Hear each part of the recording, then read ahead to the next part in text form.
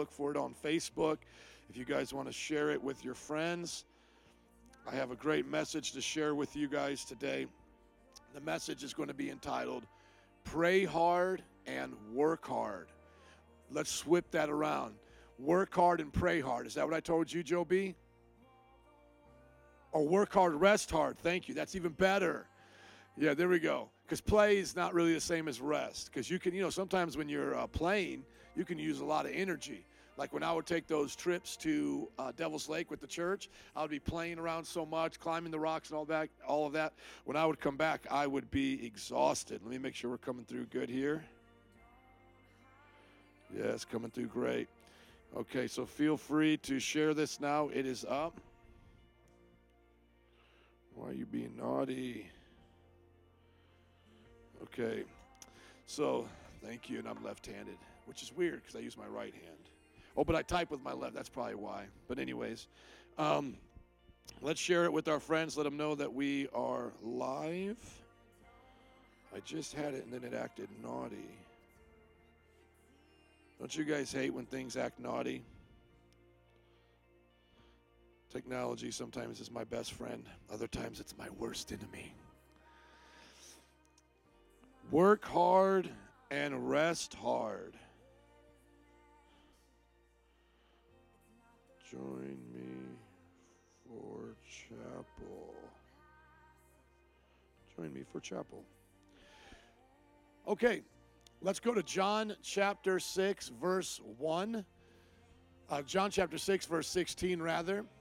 We're going to look to the signs of, the sign here of Jesus walking on water, what I had gone through yesterday in the church. Not going to preach it all, but I want us to see it here. The sermon title today is Work Hard and Rest Hard, John 6:16.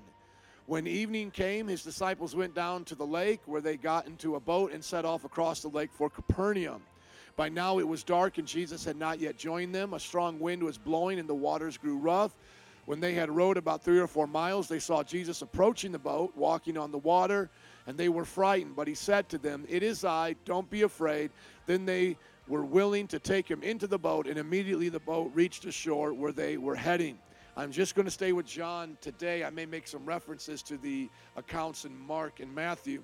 But as we learn, John has the shortest account, and he adds basically 2 pieces of new information. One is that they rowed about 3 or 4 miles, where before it wasn't specified how far they rowed before Jesus came out to them. And then the last miracle, the second miracle in the last verse, which I'll be emphasizing today, is that when they took him into the boat, they immediately reached the shore.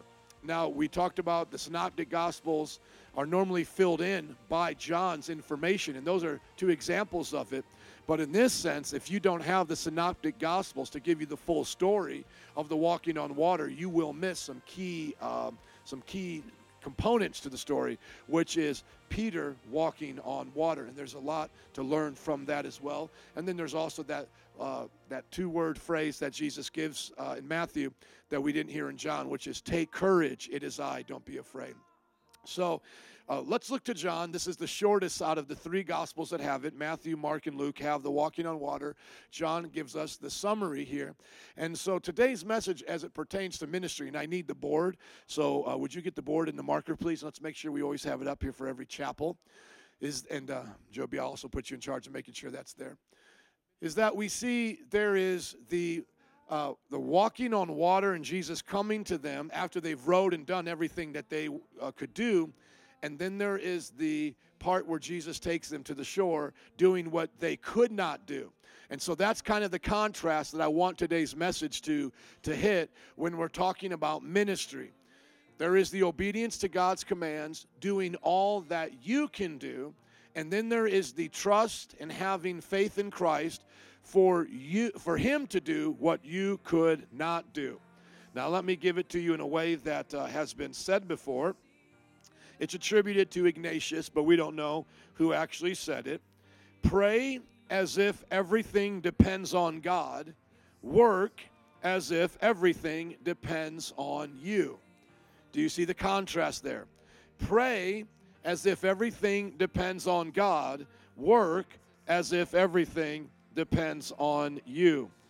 There's another way that we could say it, that we could give it this contrast, and I'll wait for the pen to come here, that that I will do all that I can do, believing that God will do what only He can do. Would you help him find it, please? Because I don't know where he's going to look for the marker, gentlemen. And you see why it's important to have things set up beforehand, because it's a bit distracting now. Think of it like this. I will do all that I can do, believing that God will do only what He will do, or what He can do. That's a famous saying around this church, is that God, or a famous thing that we say in prayer, God, we ask that you will do what only you can do. Now, what was the part here in the story that they were commanded to do? What was the part that the disciples were commanded to do? Thank you. And and an eraser, please. What was that? Don't be afraid, comes afterward. What was the thing that they were commanded to do? To get on the boat and to do what? Head towards the other side of the shore. That is what they are commanded to do. Look at it in verse 16. When evening came, his disciples went down to the lake. When they got to the boat and set across for the lake Capernaum, and it was now dark. You would have to have known Matthew's reading to hear this. Now, that would have assumed you guys knew Matthew's reading. So let's read Matthew's part here. Immediately Jesus made the disciples get into the boat and go ahead of him to the other side while he dismissed the crowd. So once again, what was the thing that the disciples were commanded to do? Get in the boat and go to the other side. Now we know how they were going to travel. It was not going to be via the sails, via wind, by wind. It was going to be by them rowing. Why do you think that was a part that John added here, that they had rowed 2 or 3 miles? That this was a part that he makes sure that he puts in his story right here when he says rowed. Why do you think he did that? Matthew didn't say that. Yes. Exactly. Man, you are on fire today. And yesterday was even your bachelor's party. I'm surprised I'm seeing you today. Well, I should say I'm surprised, but I'm happy to see you. Amen.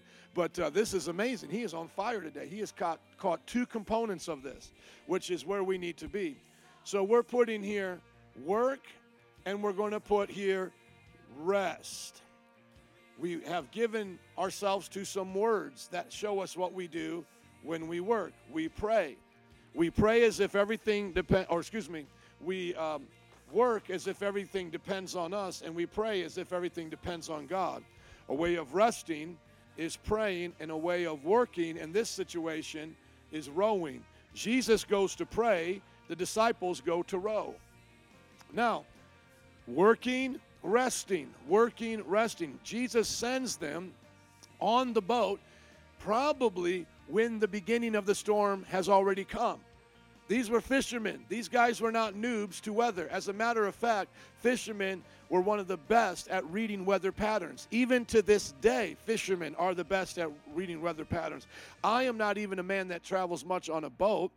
I get seasick, but because I fished as much as I have been around the docks, get my bait from those guys, and are always standing there on the shores, the beaches, the piers fishing, I can read weather very well. Not as good as those guys, but I could read it probably better than any average person you would meet, because you're out there for hours and hours and hours. And another thing about the beach is you see the weather a long way off. I remember being in the Bahamas, and I could see the thunderstorm at night that was probably 30 miles away or 20 miles or I don't know. It was a long way away, and you could see the storm was there.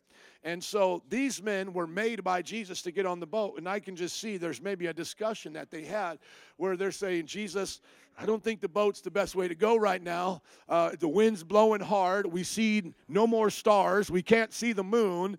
It looks like it's going to start raining. It's going to come down pretty hard here in just a bit. We're feeling the wind.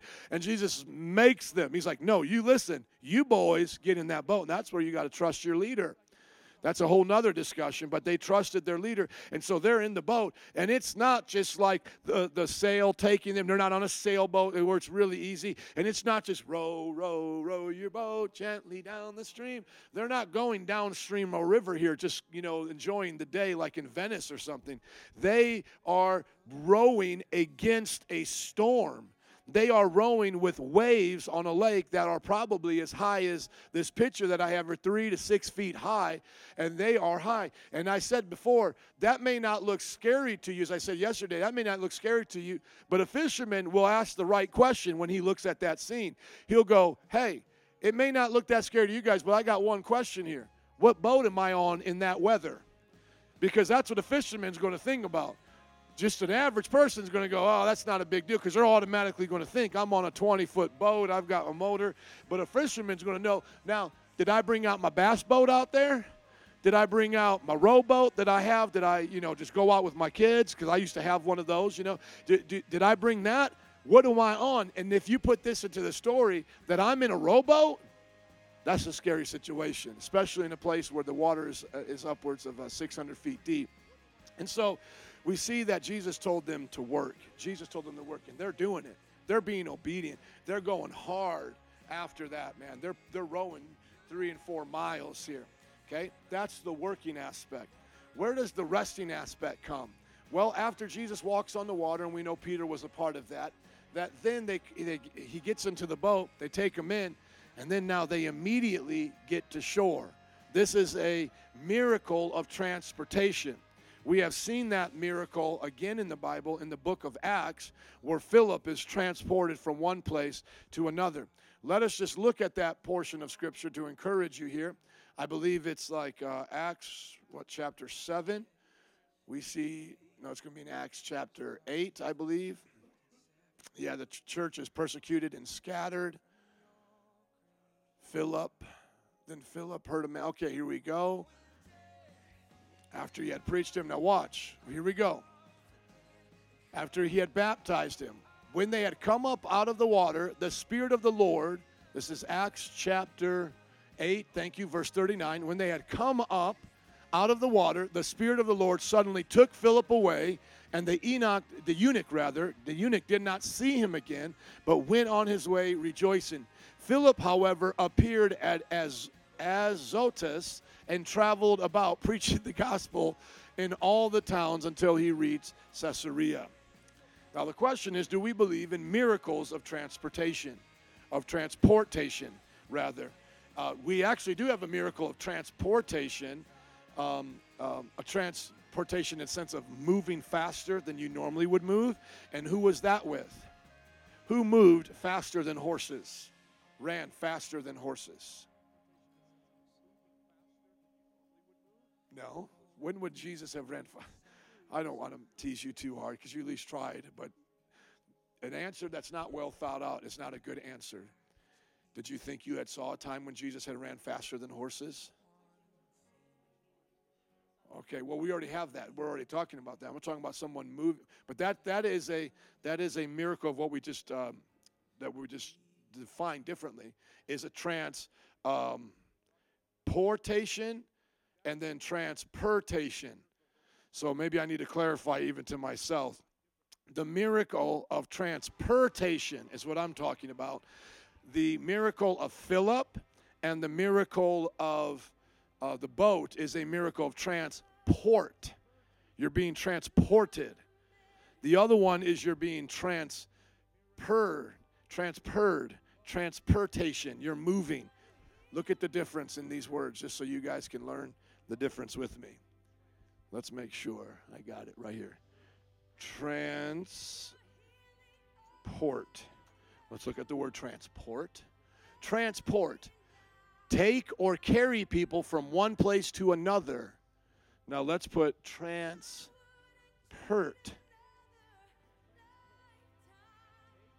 Let's see. Oh, teleport. That's what I'm mixing it up. That's why you guys are looking at me weird. I'll give you credit for that. I'll take the lickings on that one. Transport. Because I'm thinking of transportation. Isn't transportation the same word of transport? Oh, Lord, can I edit that out? Transportation. Boy, humble me, Jesus. Why don't you, right? Transportation. Let's get the word transportation with it defined, right? Oh, sometimes I just confuse myself. Here we go. The action of transporting someone. Transportation. Now, what is the other word? Teleport. Teleportation. Thank you. Teleportation. Teleportation.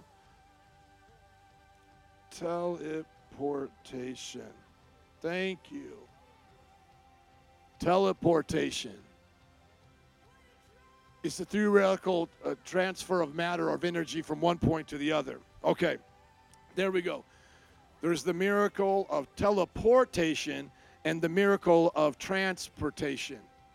Okay, now the miracle of transportation is a man running faster than horses, like as if he wasn't in a vehicle. He's running fast. He's with you, you're seeing him. The other one is literally matter being shifted from one place to another place. Who is the person that outran horses? Yes. No. That's a good area of the Bible. The one who outran horses, let's put it up here. The one who outran horses.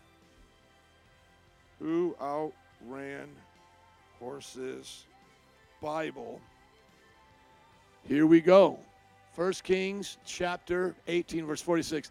The power of the Lord came on Elijah, and tucking his cloak and belt, he ran ahead of Ahab all the way to Jezreel.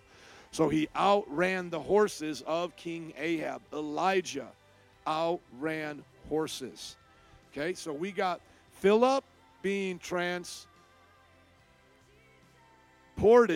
No. Teleported. And then we got Elijah being transported. Okay. Now that we know the difference, we see the miracle of the teleportation symbolizing also our rest. Teleportation symbolizing our rest, and the rowing representing our work. One of the attributes of resting is praying, trusting the Lord. Another attribute of working, like rowing, is doing ministry, and we could also say serving, okay? And to put this in a way that you guys can see very simple, let me just put the words that correspond with each other right here. When they were working, they were rowing. When they were resting, they were being teleported. How does this correspond to us in life? When we're doing ministry, we're working. When we're resting, we're praying. Does everybody see that? There is a difference between working and resting. Rowing versus teleporting, ministry versus your prayer life, and spending time with Jesus. Once again, listen to the sentence that we heard before. Pray as if everything depends on God. Work as if everything depends on you. Do all that you can do, believing that God will do only what he can do. Would you put that on Facebook and tag me in it, please? Do all that you can do, believing that God will do only what he can do. Are you willing to row in the middle of a storm, doing all that God commanded you to do, or are you going to give up? If you give up, you'll never see the miracle of teleportation. Are you willing to do ministry and to serve God in the heat of the day, working as hard as you can? If you are, you will see the miracle of prayers and the answer of prayers come true and miracles in your life. These are the ones that God is answering the prayers to, those who are working and doing what he has said. Those who are sitting on their holy backside, asking God to do something for them that they could have done for themselves, are not going to see the miracle. Those who have done everything that they can do for themselves and then trust God with the rest, after you have done your best, trust God with the rest. Tag me in that one too, please. After you have done your best, trust God with the rest. Those sentences right there will change your life if you get them. If you get those as models in your life, they will change your life. Do your best and trust God with the rest. Do all that you can do, believing that God will do only what he can do. You have to put those in your heart and make those lifetime mottos. I will row, but believing I can be teleported. I will serve and do ministry, believing that God can do miracles. That's how we're going to live it out in ministry. If you only do one and not the other, you will never see the blessing of God. And most of the time, you'll never really truly do this one here. The teleportation was for those who was working. The answer to prayer are those who are working. You will not enjoy nor see these things come to pass. Sometimes we often wonder, why is it others are seeing answers to prayer in their lives? Well, it's because they're doing the will of God. That's why they know to pray the will of God. We got a lot of them today. I want these seriously. Those who do the will of God can pray the will of God and see the miracles of God. Oh, y'all ain't ready for that. Those who do the will of God, pray the will of God, and see the power of God, or see the miracles of God. Tag me in that. I want these up right now. These are coming right off the wire. Y'all don't even know how big these are. This is bigger. What I'm saying is bigger than this room right now. What I'm saying right now is bigger than what you're going through. It is bigger than what you're facing right now. This is something like you will remember 30 years from now going, man, a pastor sat in front of me and said, if I live the will of God, if I pray the will of God, I will see the miracles of God. Hello, come on somebody. Your biggest trial and test won't come in a chapel with a pastor preaching to you and us leading you in worship. Your biggest trial and test will come out in the middle of your life, man. You'll be 40, 50 years old, having done ministry your whole life, and now your church might have just split. The worst possible scenario happened while your church splits the same time your mother just died. Come on. And you're going to be looking back on the days of Bible college, and you're going to say, what's something in that time that I was given that I can hold on to right now? What's something that I can remember in the days of my youth when I served the Lord, when it wasn't so hard? What were those things that I was taught and built my life on, the foundations that I won't give up in well-doing? Galatians chapter 6, verse 9. Do not grow weary in your well-doing. Isn't that what the Bible says? Do not grow weary in your well-doing. For if you do not faint, for at the proper time we will reap a harvest. Let us not become weary in doing good, for at the proper time we will reap a harvest if we do not faint. This is bigger than you. This is more than what you're just thinking about right now. This is bigger than that. I'm going to look back on those things that you've posted up. Have you got them down for me? Thank you so much for helping me today. I needed that. Because my heart is so full of the Word of God. Guys, this is an old saying, and the preachers used to say, and I want it to be for you guys, study yourself full to preach yourself empty. I come here so full every week, but I don't have any notes. I come here so full. You need to write these down. Do you know that? You look at Charles Finney's sermons, specifically, I know this about Charles Finney, and you listen to his lectures, how many points there were, how it was laid out. Those were written after he had preached, and he came there with no notes. He would say point number 1 about the will of God, point number 2 about the will of God, point number 3. He would be preaching about repentance, the second thing you need to know about repentance, the 5th thing, and they would be writing them down. And then when they got done, he would say, now print them out and give them out to everybody. It would be literally not me having any of these notes here, me preach this same exact message, and then after the sermon, they print it out and put it in blog form and go, that's what Pastor just preached. That's what I want to become like. I want to be so full of the Lord. I want to be so full of His power and His Spirit that I come here ready to preach myself empty. These things right here will change your life. You need to write these down and never forget them. After you've done your best, trust God with the rest. Pray as if everything depends on you. Work as if everything depends on. Pray as if everything depends on God. Work as if everything depends on you. Do all that you can do, believing God can do all that He can do. And those who do the will of God, pray the will of God, and believe the will of God will see the miracles of God. Okay, so which one normally comes first in our stories? Not only just the one that we read today about walking on water, but in all the other stories of the Bible. Which one normally comes first, the work or the rest? That's right. Normally, that's what happens. In the creative order, when God created the universe, there was some crazy bug flying around. Where did that fly just come from? If you can kill it, kill it. If you can, oh, Mr. Miyagi, did you get it? No, don't break your laptop. Okay. That would have been so cool. You catch it, you just pick it with your hand. Okay, let me ask you a question. In the creation order, I know some of you at the prophetic mindset, you like to think this way. Daddy doesn't, say, Pastor normally doesn't get so prophetic all the time. I got to stop calling you guys like that, but I do it with my kids all the time. He's just shaking his head. He's been with me hanging out. But it's always daddy this and daddy that. And then when I get with you guys, I'm really right now starting to get to the age where I could be your parents. Now, I wonder if legitimately I am the age of any of your parents, because, I want to hear about that in just a second, because I know that I could have had children early like some of my friends did. My friends that had children when they were 15, 16, 17, some of them are grandparents right now because their children have already had children, so they're my age, okay? So I'm 39 years old, going to be 40 next month. Do any of you have parents in that age? Yes. Your mom is 39 years old. That is awesome. Okay, anybody else? Am I the same age? So I need to say madre. That would just be weird. But I'm literally now, this is it's only one. It's only one out of all of you guys here. So as you can see, the gray hair's coming in on the beard and the side. Pretty soon, in the next few SUM generations, I will be as old as your parents. I will be as old as your parents. So right now, I just squeaked into one. But I'm going to start squeaking into more because, as it says, students keep getting younger and younger as you get older and older. Now, it's true that they stay the same age, but it feels that way, and that's what it will be like. Okay, now, in the creation order, I normally don't get prophetic, but let's apply some prophetic insight to the Bible. Let's go deep. In the creation order, what comes first? 6 days of work or the day of rest? Which comes first? 6 days of work. He does this, he does this, he does this, he does this, he does that, and then he rests. And that's how he teaches us to do it. So when man is created in the middle of a work week. And then he rests. And then from that point on, it's always work, rest.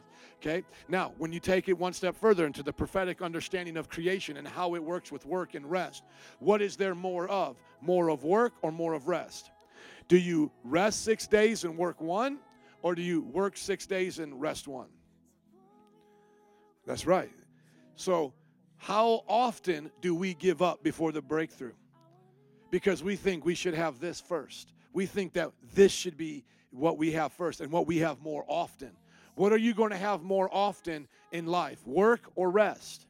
Work. That's the way it's going to feel like. What are you going to see more often in life? Prayer or miracles? Prayer. Very rarely will you see miracles, but you will be praying all the time. You have to learn that this is the principle of the kingdom. This is how it is. And if you don't rest, you won't be good for work. So for example, you work 6 days and then you don't rest the seventh, so you end up working 7.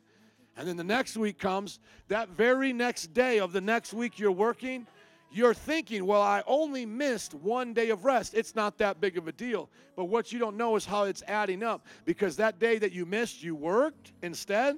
Now you're up 7, and you go to the next one. That's 8 days of working without rest. Hello. Where before you worked 6 days and rested. Now you're working 8 days without rest. And then you go to the next week, 9 days, 10 days, 11 days. You do it wrong, you miss 1 day of rest, you will end up working 13 days without resting. Does everybody see that? Do you see how the principle of rest ties into creation and ties into how we do ministry? And that's what we got to see in this story. John gives us the understanding that they worked hard, they rowed. He is specific in even the distance that they rowed. So this is not a mythological story. This is a true movement. People are pushing against a storm. It is hard. They probably wanted to give up. Put yourself in their shoes. It's not cute anymore. It's not fun anymore. You are scared. And I just, as a pastor who also loves doing extreme things, it is sometimes hard, me preaching to you guys like this. How I want to preach to you is when Sister Soldier is about ready to get into the river on our fun day. At that moment of her fear of crossing the river, I now want to talk to her about trusting the Lord and not being afraid. I just wish I could put all of you in a situation that stretches you. I wish I could take you 10,000 feet up in the air, about ready to jump out of a plane, trusting God. I wish I could have you on the end right now, Anthony, of a rope, and we're rock climbing in Devil's Lake, got you up about 100 feet, and now I want to talk to you about something, and see if you can calm yourself down to hear the lesson that I'm giving you, and we're not letting you down until you apply the lesson. That's the scenario, come on, that they find themselves in. I know some of you want to do the extreme stuff, right? So that's what I want to get us in. Or even those of us who love extreme stuff, that we would say, well, Joe, you'll never get me scared at extreme stuff, because some people just don't have it built into them. Okay, well, then let's get even more closer to the actual example here. Let's work until we can't work no more. And then at that point of exhaustion, pushing through the middle of the night, now let me teach you a lesson. Because everybody here will reach that. I don't care if you're a Navy SEAL extreme type person, ready to jump out of planes, whatever. I work you, or like how Jesus did here, they were up all day working hard. Now they're working all night. At some point, we will all reach the end of our strength. And that at that point, we have to dig down deep. And we have to start having faith and courage. Faith and courage. And the thing is that Jesus is found in those moments. That's when Jesus comes on the water. And as I said before, in our scariest moments is when we're going to encounter God the best. In the places of persecution, we will encounter Jesus the most. And it's not always as romantical or as epic as we think it's going to be. And I use the word there, romance, probably in not the right way, but it's like sometimes we think between us and God, if I'm suffering persecution, like I'm just going to be so close to him, I'm always going to hear his voice. But oftentimes in those dungeons, these men have great doubts. The women have great doubts. But it's when they're pressing through that they start to sense God's presence come. So it's not like it's just like, you're sitting in a dungeon having a candlelit dinner with Jesus. It's very hard. It's very taxing on your mind, especially when you read about Richard Wurmbrand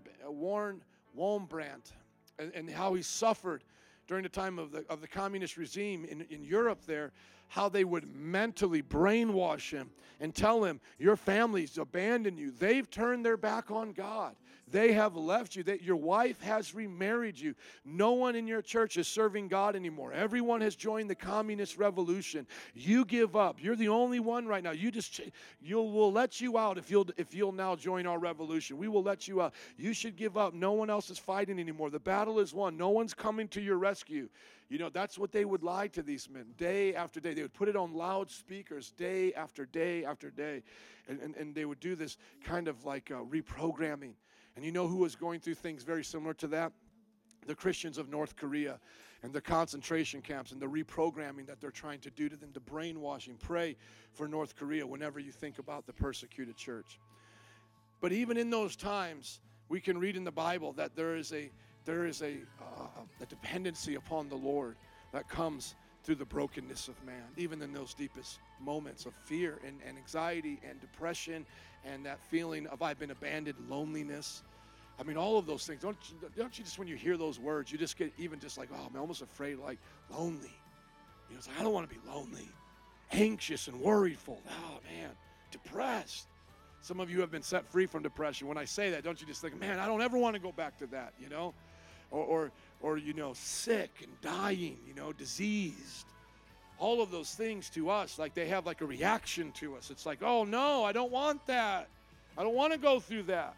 I don't want to leave my children yet. I don't want my daughter to leave me. I think about this father who's lost his daughter, and she died of cancer, and he started a charity for her. And it's online, it's on Facebook. It's the blonde-haired girl. And, he's always putting up pictures of her. And, dude, I can't even think about right now probably without crying. And he's, like, holding her. Like, even now going, he's, like, has a post with, like, holding her. And he says, Christmas times still are not easy to not have you around. And I'm, like, thinking, dear Lord. I mean, you want to talk about feeling like you've been out in the middle of the night rowing and only gotten a few miles. And you feel like you're there, you're there all by yourself. You're scared. I mean, that's what it would feel like for me as a parent, to go through that. But there's a miracle power that God brings to us at those points. There's things that God does that only He can do, and that only we can experience when we're in those places of fear and torment and facing the end of what humanity is. So did you write down that one that I gave you that... let me see, those who do. Okay, let me give you another one to write down here. Let me give you another one. I think Lawrence said it best. Lawrence said it best for me yesterday. He had it when the Lord was speaking there. Let me get it here. and I want to say it a little bit better. And then I'll give you guys some practical things. Where are you going to encounter God the most? The place where you are most afraid. Let me say it like this. You will encounter God the most when you are the most afraid and at the end of your strength. When you are at the end of your own ability, you will encounter God the most. That's when you have to learn to then rest in His presence. Because when do you go from working and rowing to resting? It's not a giving up, but it's letting go of what you cannot change. It's a releasing of the control. So let's put it in perspective right now. Let's come up with some examples and what does it look like in your life, okay? So first of all, you started a new semester. You're an SUM. Let's look at that example. Go to the other side. Some of you right now are on academic probation. You have to work to get to the other side. Otherwise, you will not make it.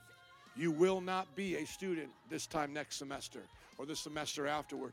You will fail out. That will be your reality.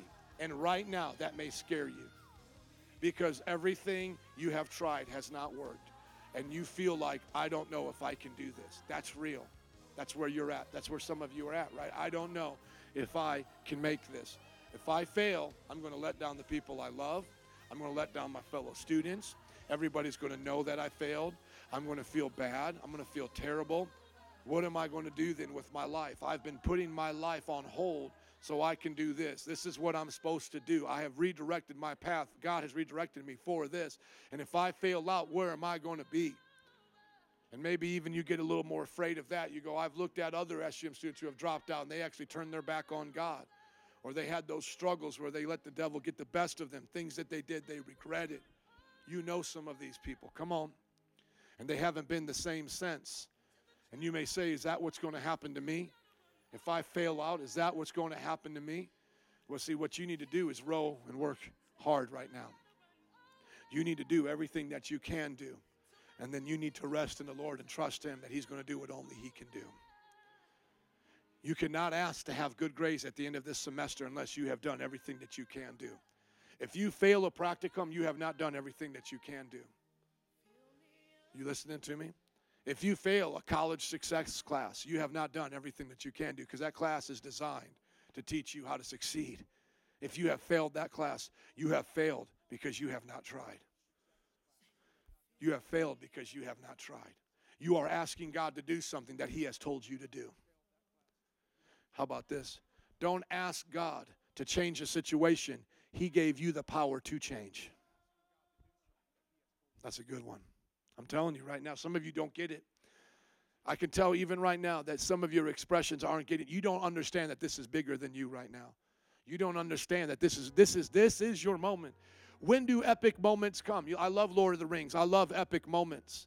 Some of you don't know how to recognize them when they come because you're looking for the Battle of Helm's Deep epic moment when Gandalf comes down the mountain and shines his sword and takes out the enemy. But you're forgetting the epic moment that had to happen beforehand when Frodo was chosen by Gandalf to get himself in that situation to begin with and cause all those events to take place. The epic moment, the moment of destiny, the moment that changes the rest of your life doesn't come when you did the big outreach and all of that. That is the result of you choosing that right thing. It doesn't come when you get the A. It comes because you studied and decided not to play video games or go out with your friends. Are you listening to me? The things I'm telling you in this message may seem to be so basic, so elementary that you say, Pastor, I got it, I'm doing good. You have no idea what this is about then. Because this right here will determine everything about your Christian walk. This is a thus says the word of the Lord for you today. And I don't mean to build myself up like, oh, look how awesome He is. He's trying to make us feel guilty because we don't think He's so deep and smart. No, it's not about me in any way. I don't care how deep and smart you think I am. I'm just telling you, the Lord gave this to me. This is a principle of my life. I am sharing it now with you, and many of you here are not capturing it right now in your hearts, and you need to let it go deeper. So I'm going to give you a few more examples. Let's say you're doing good with your grades. You're saying, man, I'm doing good with grades. This is fine. And you're saying, you know what? But I don't know how to work and hold down a job. And because you don't know how to work and hold down a job, this is many of you here right now. It's not just one of you, so don't ever, any one of you think I'm talking about you, because it's going to get so real. Without me naming a name, without me naming a situation, you are going to think I am stepping on your toes, literally telling your business, and there's going to be 3 or 4 others of you that are going to say the same thing, and that's what I'm talking about. This is God speaking to some of you right now. I have seen this happen over and over in SUM. You think it's not time to hold a part-time job. You think it's not time to learn responsibility with work. Now, I know it's okay. I didn't work the typical job when I was in Bible college, so I know that God can pay for school a different way. Like my parents paid for school, but I was still working in the summer. I had a part-time job in both of my summers, and I was always working in the ministry like it was a job. But I still had a job that had money coming in. Even though my parents gave me a car, paid for my college, I even still worked in the summer, and I did things throughout the year, volunteering to go work with other brothers to pick up some money on weekends. Like a plumber, he needed some help digging ditches. I joined with him. I didn't need the money. I already had. My parents, paid for my school, gave me an allowance, paid for my car, paid for my insurance. And I said, oh, you're gonna need some guys to work and you're going to give them money? That's just my mentality. I'll go work and give money. That's the way it is. But I see some of you guys don't know how to work, do not know how to hold down a job, do not know how to put in time. And because of that, you lack personal skills and abilities to get things done. You lack that ability. You don't know what it's like to stay up all night working. You know what it's like all night to stay up binge watching Netflix. You know what it's like to play your favorite video game, but you don't know what it's like to work on a project till 3 in the morning. And some of you are struggling with that in school because you don't do it for school, you don't do it for work, and that's why you're going to be broke and busted and disgusted. You're going to be all that. And so some of you need to start putting yourself in the workforce, even if it's just a few hours a week. And you need to start becoming responsible for something, even if it's something in the church or during the summer. You don't let a summer just pass you by. You go work in the summer. You find something to do. You save up money. Even if you don't need money, you need the responsibility of what that teaches you so that you can know what a day of rest feels like. I'm being dead serious with you. If some of you don't even know what I'm talking about, and I say this on video so that my words are not taken wrong. I am not going to ever ask any of you to come mow my lawn. I'm never going to ask you to. I love mowing my lawn. That's a privilege for me to do, honestly. I love mowing my lawn. But some of y'all should beg me to cut my grass in the summer for me to have you come out there and do it. Why? Because you'll know manual labor. Some of you don't know manual labor. You don't know what it feels like. You don't know what it's like. Some of y'all need to come borrow my kayak, put on a life jacket, tie yourself to it so you don't drown, I guess. And some of y'all need to go row that thing and get some exercise. Because you need to know what it feels like to get out and do a hard day's labor. Write down this next one, please. Labor and work is God's gift to the lazy. Labor and work is God's gift to the lazy. You need to learn how to clean your room. You need to learn how to clean your house. You know how my mama knew I had changed in Bible college, Christian? It's because when I came on break, I asked her if I could clean the dishes with her. That's how mama knew that I had been changed in Bible college, is I asked if I could clean the dishes for her. Do your own laundry. Do your own work. Why? Because then you'll understand what a day of rest feels like. You'll understand what it's like for a day of rest. All of you should be working. All of you should be putting in work and time. None of you are beyond working. You will understand what rest is like, because that's going to prepare you for ministry. I can always tell the ones that are irresponsible as deacons and 201s are the ones that don't hold down jobs. Every single time. I'll tell you, every single time. Oh, this person's irresponsible, doesn't know how to do this, doesn't know how to do this, doesn't know how to do that. Why? Because they don't know how to work.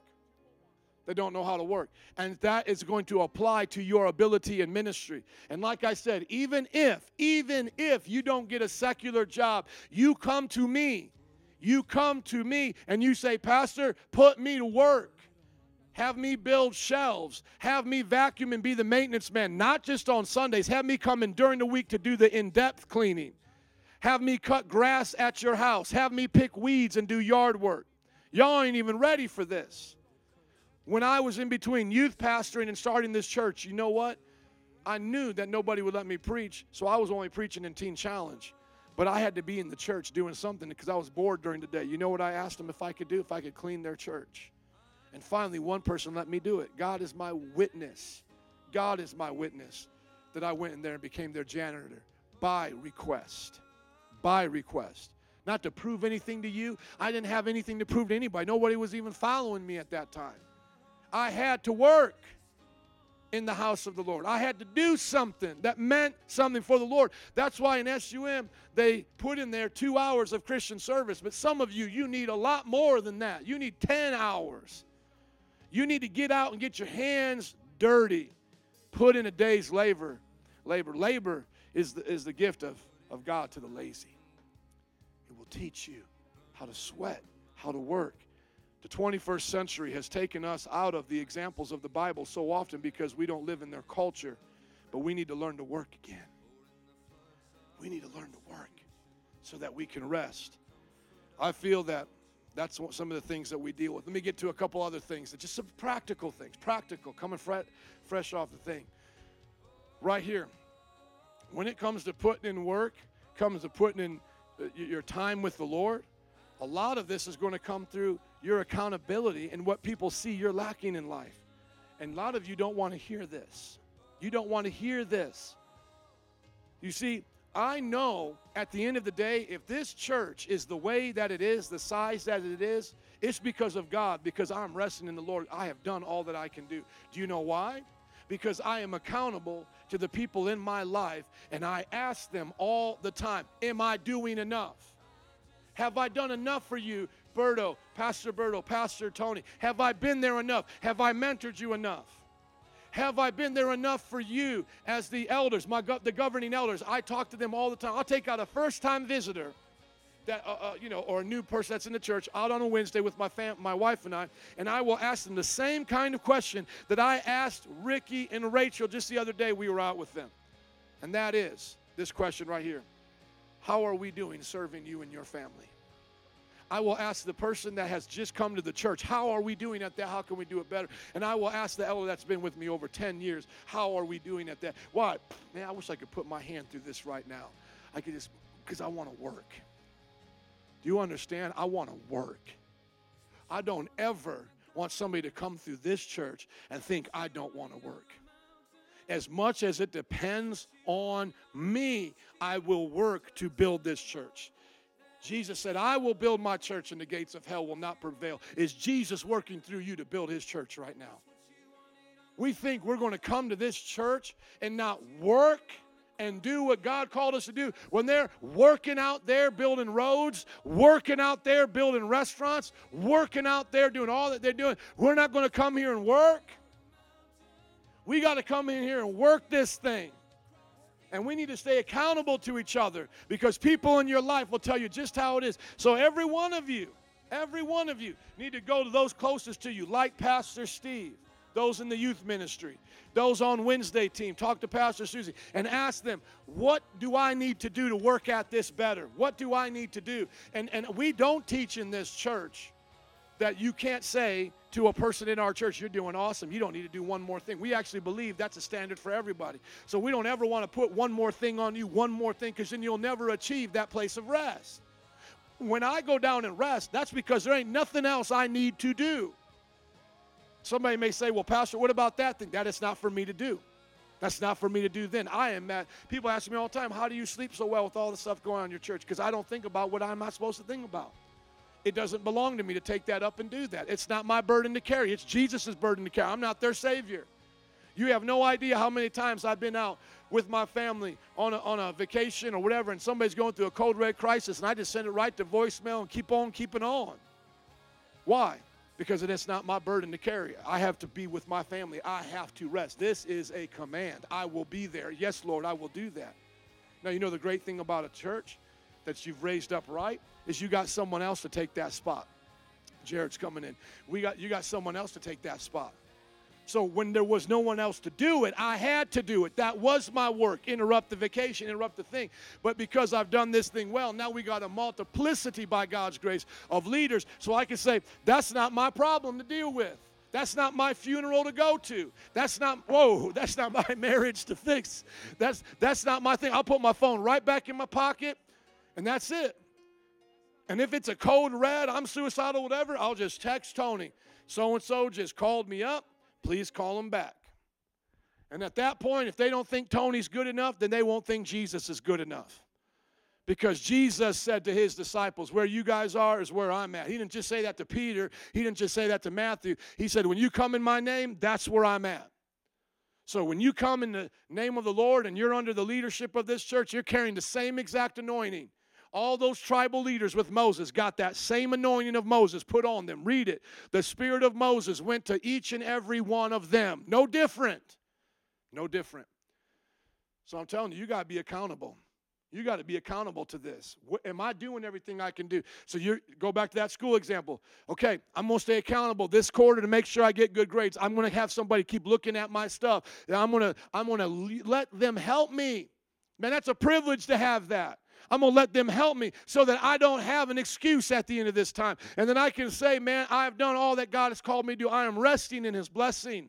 I'm resting that he's going to take care of me. Those of you who struggle with irresponsibility, I've gone to my pastor, Joe. I've gone to my 101 leader. I've gone to my 201 leader. I've asked him what I'm supposed to do. This is the wisdom God has given me.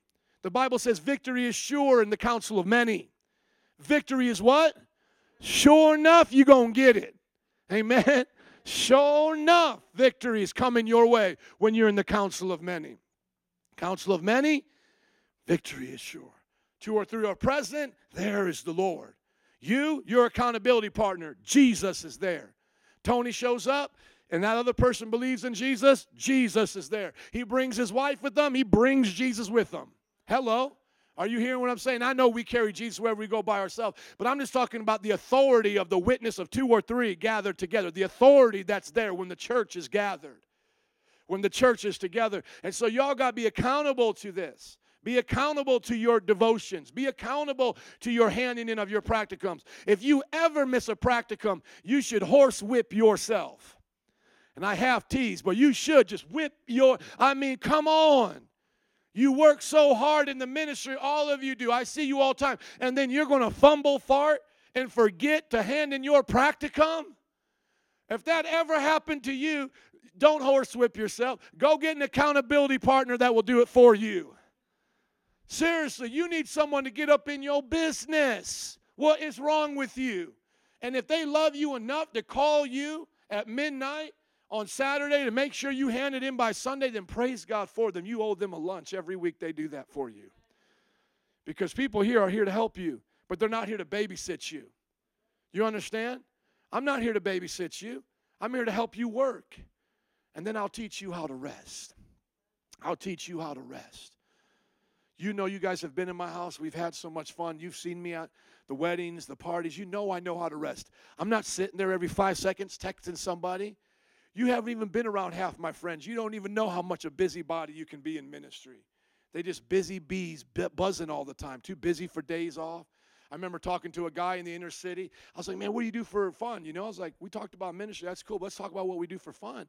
And he's like, man, I ain't got time for that. I work in the inner city of Atlanta. I got to pick up people all the time. They're calling me up. I got homeless people sleeping in my backyard. That's what he told me. He said, I give them my address. If you need a place to stay, come stay in my backyard. I'm like, bro, man, you got to make some time to hang out with Jesus. Well, that is Jesus. Jesus told me to do this. I said, yeah, but he said to take a day of rest. He said, yeah, but you know, that's more old covenant. That's more way it was back then. And I understand the Sabbath was the command to take it then on a Saturday. That is old covenant. But the principle still remains. Hebrews says there is a Sabbath rest in the Lord. You got to learn how to rest in Jesus. You know what? That was the same man that came down to preach for me because I did like and respect him. And while he was there, he cheated on his wife with his ex-girlfriend from high school days. Man older than me now. He's about in his 40s. Comes down to preach for me. While he's there, he's like, man, I'm just going to hang out with this girl.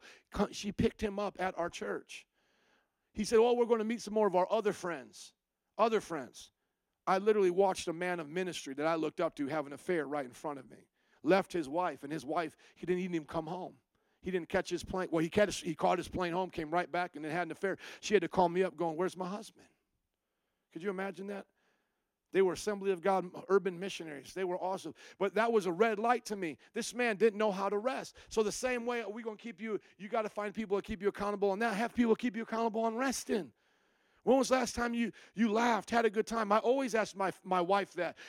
How am I doing? Do you see me carrying a light load, light countenance, a smile on my face? And she says yes. And then I said to her a long time ago, I said, listen, you will know I'm not doing good by my face, by my countenance. If you ever see me not smiling, loving Jesus, I need you to pray for me and talk to me at that moment. And my wife lives with me. And I've told you guys this before. I wake up like this. And now maybe my hair's a little bit more messed up.